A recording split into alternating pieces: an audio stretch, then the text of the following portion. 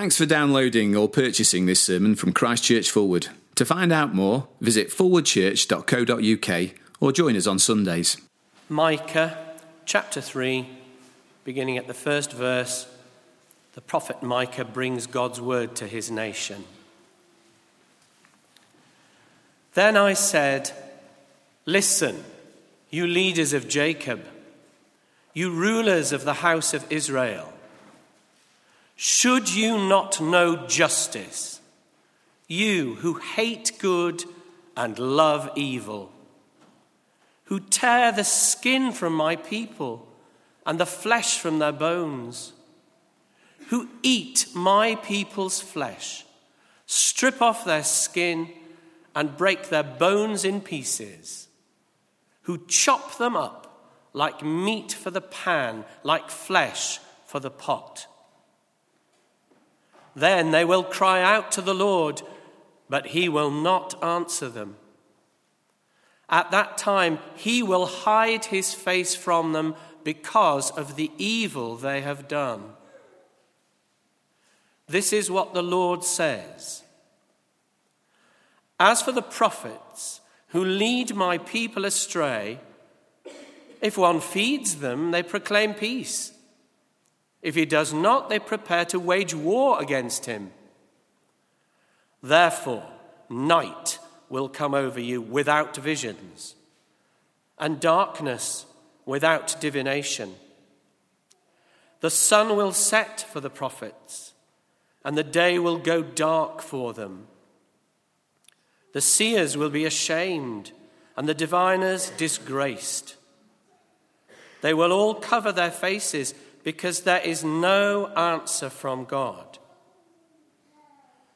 But as for me, I am filled with power, with the Spirit of the Lord, and with justice and might, to declare to Jacob his transgression, to Israel his sin. Hear this, you leaders of the house of Jacob, you rulers of the house of Israel, who despise justice and distort all that is right, who build Zion with bloodshed and Jerusalem with wickedness. Her leaders judge for a bribe, her priests teach for a price, and her prophets tell fortunes for money. Yet they lean upon the Lord and say, "Is not the Lord among us? No disaster will come upon us." Therefore, because of you, Zion will be plowed like a field. Jerusalem will become a heap of rubble, the Temple Hill a mound overgrown with thickets. And now we turn back in the Bible to the book of the prophet Jeremiah, to Jeremiah 26. And this starts on page 786 in the church Bibles. Page 786. This is Jeremiah chapter 26, and beginning to read at verse 17. The prophet Jeremiah has been threatened with death because he has been prophesying God's coming judgment on the kingdom of Judah.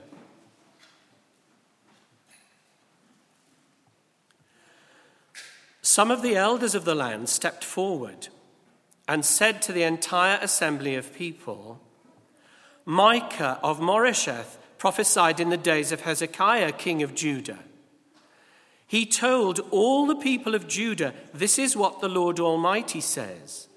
Zion will be plowed like a field. Jerusalem will become a heap of rubble. The Temple Hill a mound overgrown with thickets.' Did Hezekiah, king of Judah, or anyone else in Judah put him to death? Did not Hezekiah fear the Lord and seek his favor? And did not the Lord relent so that he did not bring the disaster he pronounced against them? We are about to bring a terrible disaster on ourselves." Our Heavenly Father, we've got some hard words to deal with in our passage this morning, so we pray for your help. We pray that you would keep us from resisting them. We pray that you would help us to apply them and see how they apply to us. And we ask for your help in this in Jesus' precious name. Amen. Well, please do sit down. And as you're sitting down, if you could be turning back, if you've got sight of a Bible, that would be very helpful for me. Micah chapter 3. We're part way through a series, working our way through this book of Micah. And we've got to chapter 3. You'll find it on page 932 in the church Bibles. Also, amongst the bits of paper you're given on the way in, there's an outline of where we're going, so you can use that to track how far we've got, or to make one or two notes. Now, it's interesting, isn't it? We all seem to have things that cause us to react with moral outrage. Moral instincts, I think, vary somewhat from person to person. So the person who reads The Guardian will tend to be outraged by slightly different things, perhaps, than the person who reads the Daily Mail. And sometimes our moral instincts can be a bit, random or eccentric. You come across many people who will see red, seriously see red when they see a misplaced apostrophe. That's what really sort of triggers them. And or you're in the line at M&S waiting for the cash tills, and there's a queue jumper. Now, how bad is that? I think many people would go nuclear at that point if they possibly could.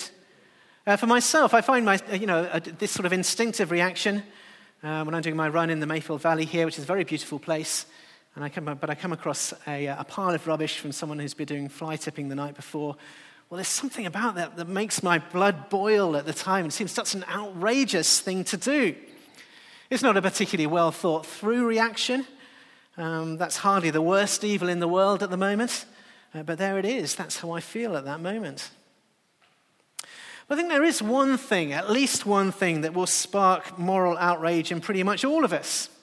And it doesn't matter where we live or what political persuasion we would line up with, or even what part of history we live in. And it's this: it's corrupt leadership. It's the selfish abuse of power and responsibility. We all hate it when we see it. We're all outraged by it. As we're thinking about Freddie, baptized here this morning, many of us, I'm sure friends and family are wondering, what kind of world is he going to grow up in? What kind of leaders are we going to have? Political leaders? All those kinds of things. And we desperately would love it if there wasn't this corruption of power, corruption of leadership. And it's a sense of outrage that we find, as I was saying, right across history, and we do find it very, very strongly in our Bible passage this morning. These are words spoken nearly 3,000 years ago for God's people at the time of King Hezekiah, spoken by the prophet Micah, but written down so we can hear those words today. And I think we'll see today that these words have been written down so that we too can see that corrupt leadership really is outrageous. It's not a quirky or random reaction to those things. That's how God thinks about it too. And especially as we think about parallel examples of corrupt leadership today, I do think we'll find it quite easy in the end to agree with Micah and applaud him for exposing these things. It's good to expose them. It's good to face up to them. This passage is going to go further than that, though. It's going to take us a step further than that. You see, we already talk quite a lot about corruption and the abuse of power. Our news is full of it. But often we're powerless to do anything about it. But part of the message we're going to look at today is that God is not powerless. And it was part of Micah's good but very sober message that God was just about to judge his people and bring about true justice amongst them and wipe the evil amongst them away. And it is likewise part of the good but sober news of Christianity today. It's part of what we've always confessed. It's what we remember in the season of Advent that's just about to begin. That the Lord Jesus Christ will return. He will come back from heaven to judge. And he's not going to judge just an individual nation. He's going to judge the whole world. In fact, everyone who's ever lived. And that's a sober truth, but it's a good truth. It's not a happy truth, but it's a good truth. That justice really is coming against wickedness. But there'll be another thing today as we reflect on this issue of corrupt leadership. I do think that we'll also be forced to think about ourselves, forced to admit, however much we might resist the idea, well, perhaps in the end, all of us are perhaps not so different from them. In which case, while we might rightly thank God that justice is coming, we'll also want to thank him, as we've been thinking about very much today. We'll also want to thank him that there's the possibility of mercy too. And indeed, thank him that in the perfect, uncorrupt leader, our Lord Jesus Christ, God is providing access to both perfect justice and perfect mercy. So that's where we're going to end up. That's where we're going to end up. But I don't want to jump there too quickly. The first thing here is to thank God that true justice is coming. After all, that's basically what our chapter this morning is all about, that it's a good thing that justice is coming against corrupt leaders, and it's a good thing that there's someone prepared to stand up and expose it. Someone like the prophet Micah, in fact. Now, in this chapter, there are 3 judgment oracles or speeches. The first of them is directed against corrupt leaders in general. That's the first 4 verses. Then Micah focuses down on the corrupt prophets of his day. That's verses 5 to 8. And then at the end of the chapter, he comes back to corrupt leaders in general again. And each part of the speech has a sort of fixed pattern to it. First, Micah names the corrupt leaders. Then he shames them. He tells us what they've been doing. And then he declares God's judgment against them. And you can see that pattern if you have a look at the first 4 verses, for example, which is focused on corrupt leaders in general. Micah names them. That's the first thing. The leaders of Jacob, the rulers of the house of Israel. It would have included civil leaders like the judges, and including, in fact, the king. And that would have included religious leaders too, like the priests and the prophets. We'll see a little later that Micah first spoke these words at the time of King Hezekiah, but we'll also see how these particular words continue to bite in generations that have followed and in different circumstances. Okay, so he's named them. Next, he shames them. Let me read from the end of verse 1. This is what Micah says. He says to those people, "Should you not be embracing justice, you who hate good and love evil?" Or in other words, should you not be leading the people rightly? Leaders are supposed to lead people, aren't they, in a good direction? And Israel's leaders were supposed to be leading them in the way of justice and righteousness. But these leaders, says Micah, have got good and evil back to front. They hate good and love evil. Now, we're not told here in these particular verses exactly what they've been doing. We get a little bit more detail later in the chapter. But we are told, very graphically in fact, what their leadership is like. And this is very graphic. But you can see in verses 2 and 3 here, Micah doesn't at all hold back in just saying what he thinks. He's basically saying their leadership is as bad as cannibalism.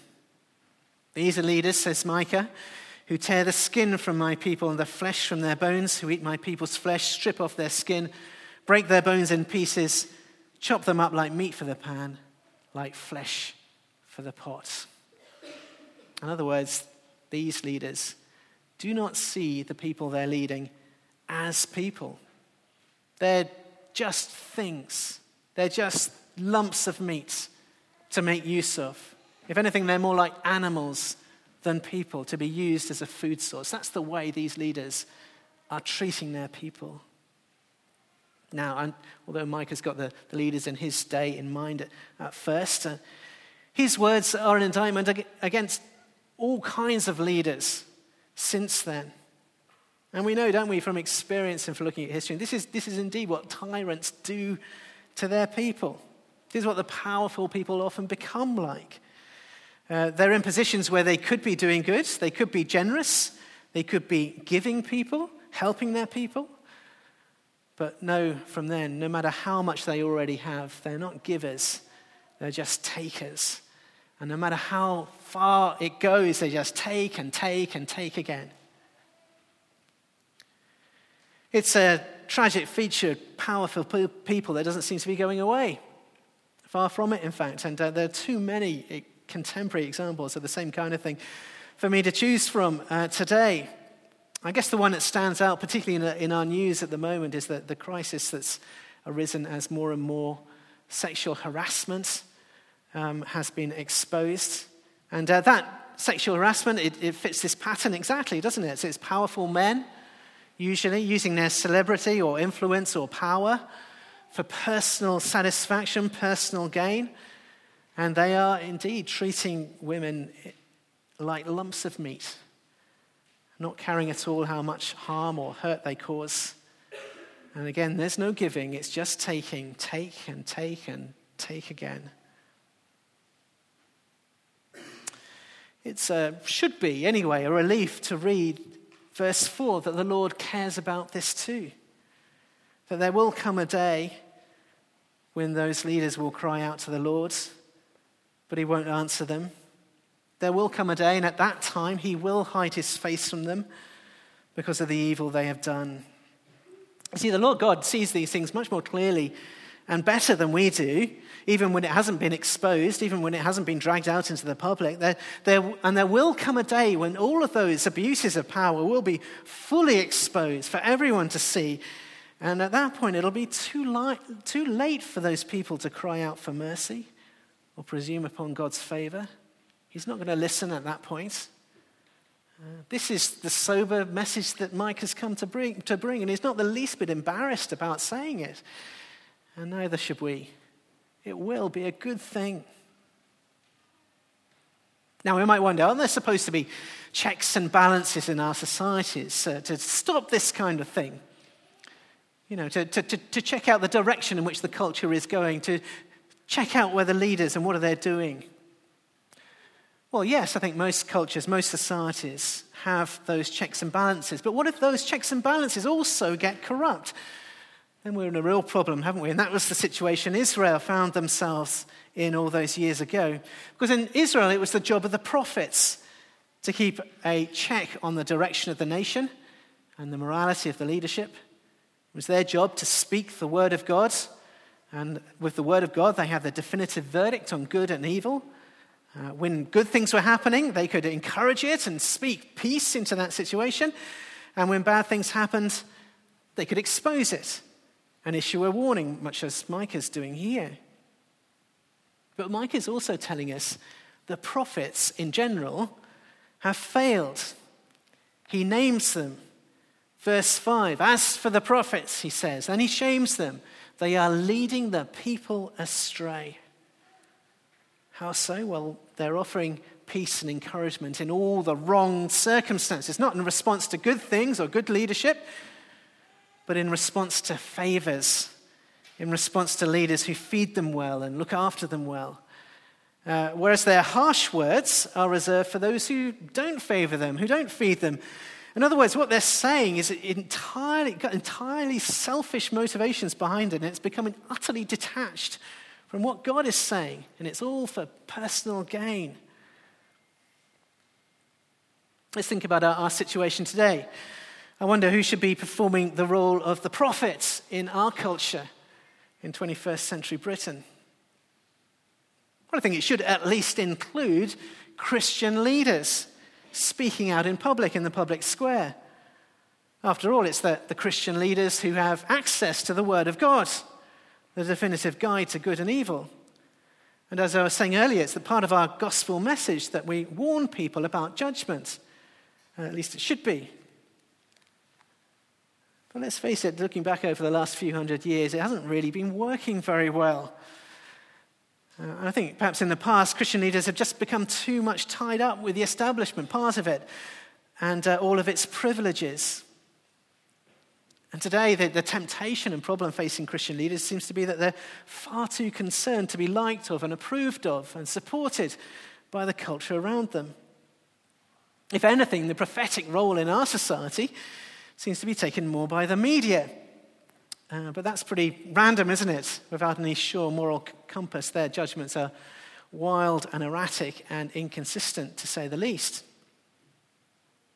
So we have a similar problem today. It's worth listening, therefore, to Micah's warning to the prophets of his day. This is what he says.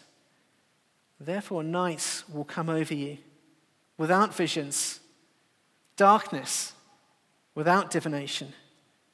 The sun will set for the prophets, and the day will go dark for them. The seers will be ashamed, the diviners disgraced. They will all cover their faces because there's no answer from God. You see what's happened? The word of God is taken from them, and it leaves them blind, helpless, flailing around in the darkness with nothing much to say. I think we can see this working out in the failed Christian prophets of our day, those who have abandoned the word of God. And by abandoning the word of God, of course, they have very little to say beyond what everyone else is saying. Certainly nothing about judgment, such that too often, from Christian leaders speaking in public, we don't get the full message. We just get, kind of hot air and waffle or aimless peace and encouragement. I wonder, is it really so surprising that so many people, if you're a Radio 4 listener, so many people react to Thought for the Day coming on the radio by lunging quickly for the off switch? But also look here at Micah's determination not to be like that. He just desperately doesn't want to be like that. This is verse 8. But as for me,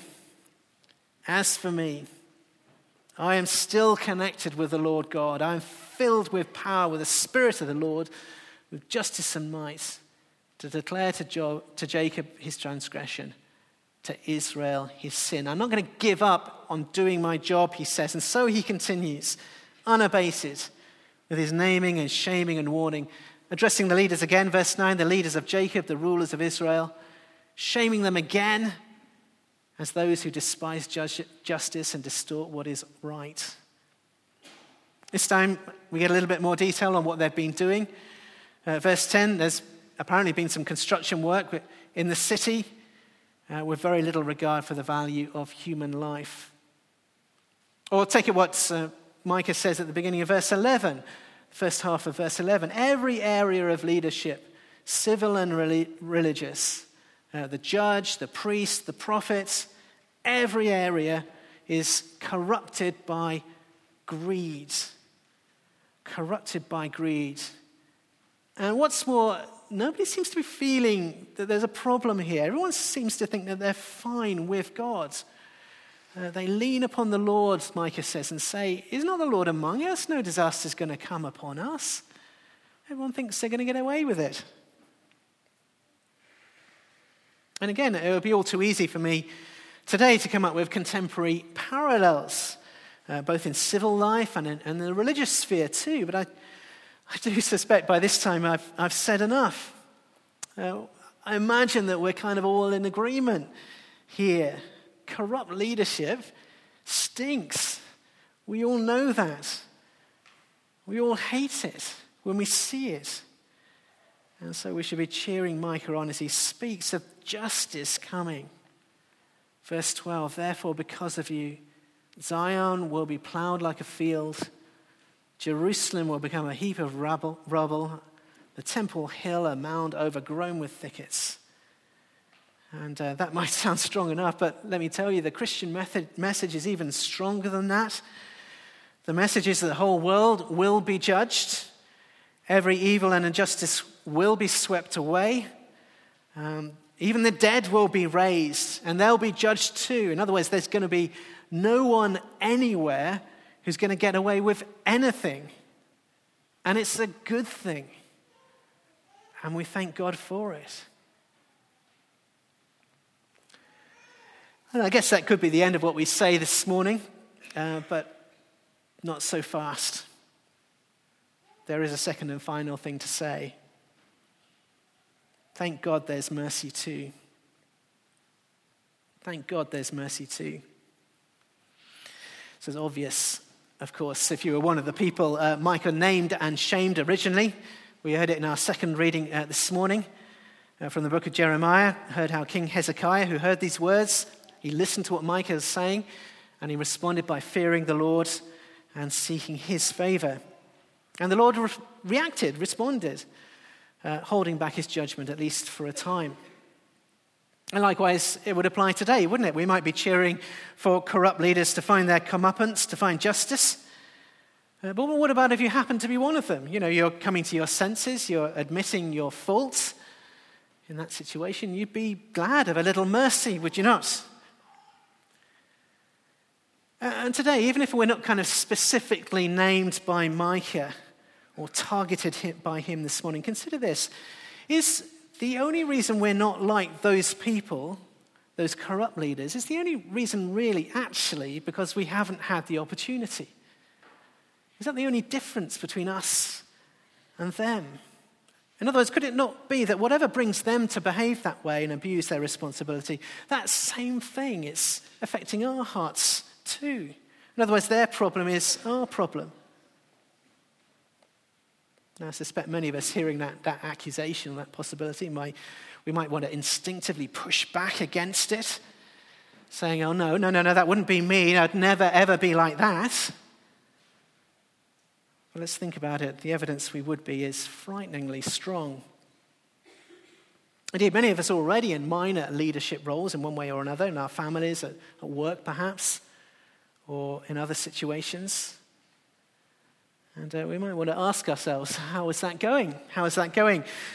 And I think most of us, if we're honest, will have to admit it's not going perfectly. There will have been times when we've abused our responsibility, abused the power that we have. If you can't think of anything, just ask someone who you're responsible for, and no doubt they will quickly help you out. For myself, I look back on my responsibilities as a father. I know I've got responsibilities there, disciplining my children. Think about how I went about that, especially when they were younger. And I have to admit that when they behaved badly, I knew that I had to bring discipline into the situation. But I also know that very often my anger and concern was not really about them. It wasn't a concern for them. It was much more about my own pride and position and feeling under threat. If we're honest, we fail in our responsibilities all the time. All the time. And the truth is that if we were given more responsibility, well, the chances are we would fail in bigger ways, just like the corrupt leaders that we've been talking about today. And the evidence of history, and the evidence all around us, in fact, is that if you put very ordinary, very upright citizens in position of power and authority, then so often it goes horribly wrong. And those people can do very horrible, very terrible things. In fact, it's bizarre, isn't it? Many of us are already sort of willing to admit that we do exactly the same as the corrupt people in the establishment who were put in their place. You might have read some of these Paradise Papers that have been published recently. Papers exposing the tax avoidance practices of the very rich. Most people reading those think that that's unfair. They think it's unjust. But in a survey recently, most people also admitted if they were in that situation, they would do exactly the same. I wonder, given the crisis about sexual harassment at the moment, would any of us do that? Most of us would vehemently deny that we'd ever do such a thing. But think about how much pornography is used in our culture. We've got a majority of men, a surprisingly large minority of women who are apparently at least fantasizing about having that kind of sexual power over others. Does that not suggest that many people in the heat of the moment, given half a chance, if they thought they could get away with it, would do those things too?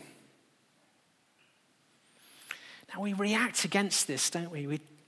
We feel that, no, that's not us. But the evidence is against it. And we react against this idea of justice coming, of the justice and judgment of God coming as well. And our first instinct is to try and join in with those people in verse 11 here, the ones who say that they can presume upon the Lord and say that the Lord is for us and no disaster is going to come. And it's fine, the Lord is for us. This is not about my sort of people. It's not about me. No disaster is going to come upon me. But are we so sure? Is the real reason we don't like the idea of God's justice and judgment? Is the real reason we don't like it the sneaking suspicion we might end up on the receiving end of it? So I guess the big question we're left with at the end is this. Can we have both? Can we have the perfect justice, which is good, and Mike is reminding us is good? Can we have that and the mercy we so desperately need? Well, the good news is that over the next few chapters of his prophecy, Micah is going to point us in exactly that direction, and he's going to at least strongly hint, yes, we can. And in particular, if someone were willing to come and take that judgment and justice away from us, to act as a judgment bearer, well, the judgment could be taken away. The justice could be done, but the judgment could be taken away from us, and mercy can come in its place quite rightly. And it's part of the more glorious, fuller message that we have, beyond what Micah saw, that we do indeed have such a person, such a leader, in fact, in the Lord Jesus Christ. Just take one last look at verse 11 with me, the first half of verse 11. So this is the Christian message, that the Lord Jesus Christ has taken on these leadership roles for his people perfectly. He's taken on the role of the perfect prophet who exposes sin rightly, the perfect priest who deals with it, the perfect judge or king who will judge the world with righteousness.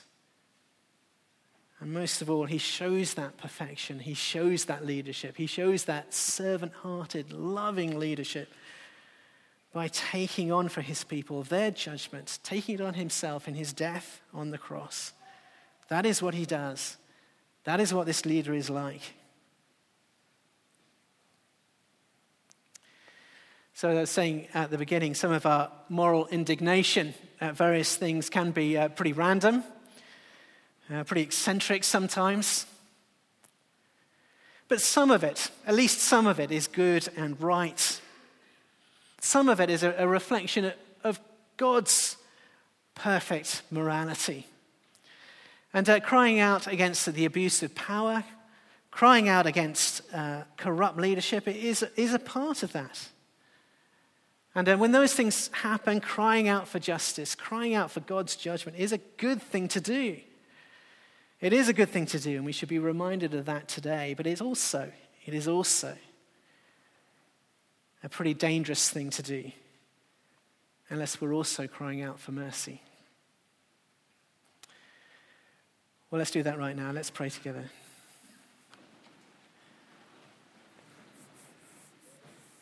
Heavenly Father, we do want to thank you that in the Lord Jesus Christ we have the perfect leader, the perfect king, the perfect priest, the perfect prophet. We thank you for his willingness to lead by serving, doing it with justice, taking the judgment we deserve upon himself, so that we can receive your mercy. Heavenly Father, we pray that we would cling on to that and find it for ourselves in Jesus' name. Amen.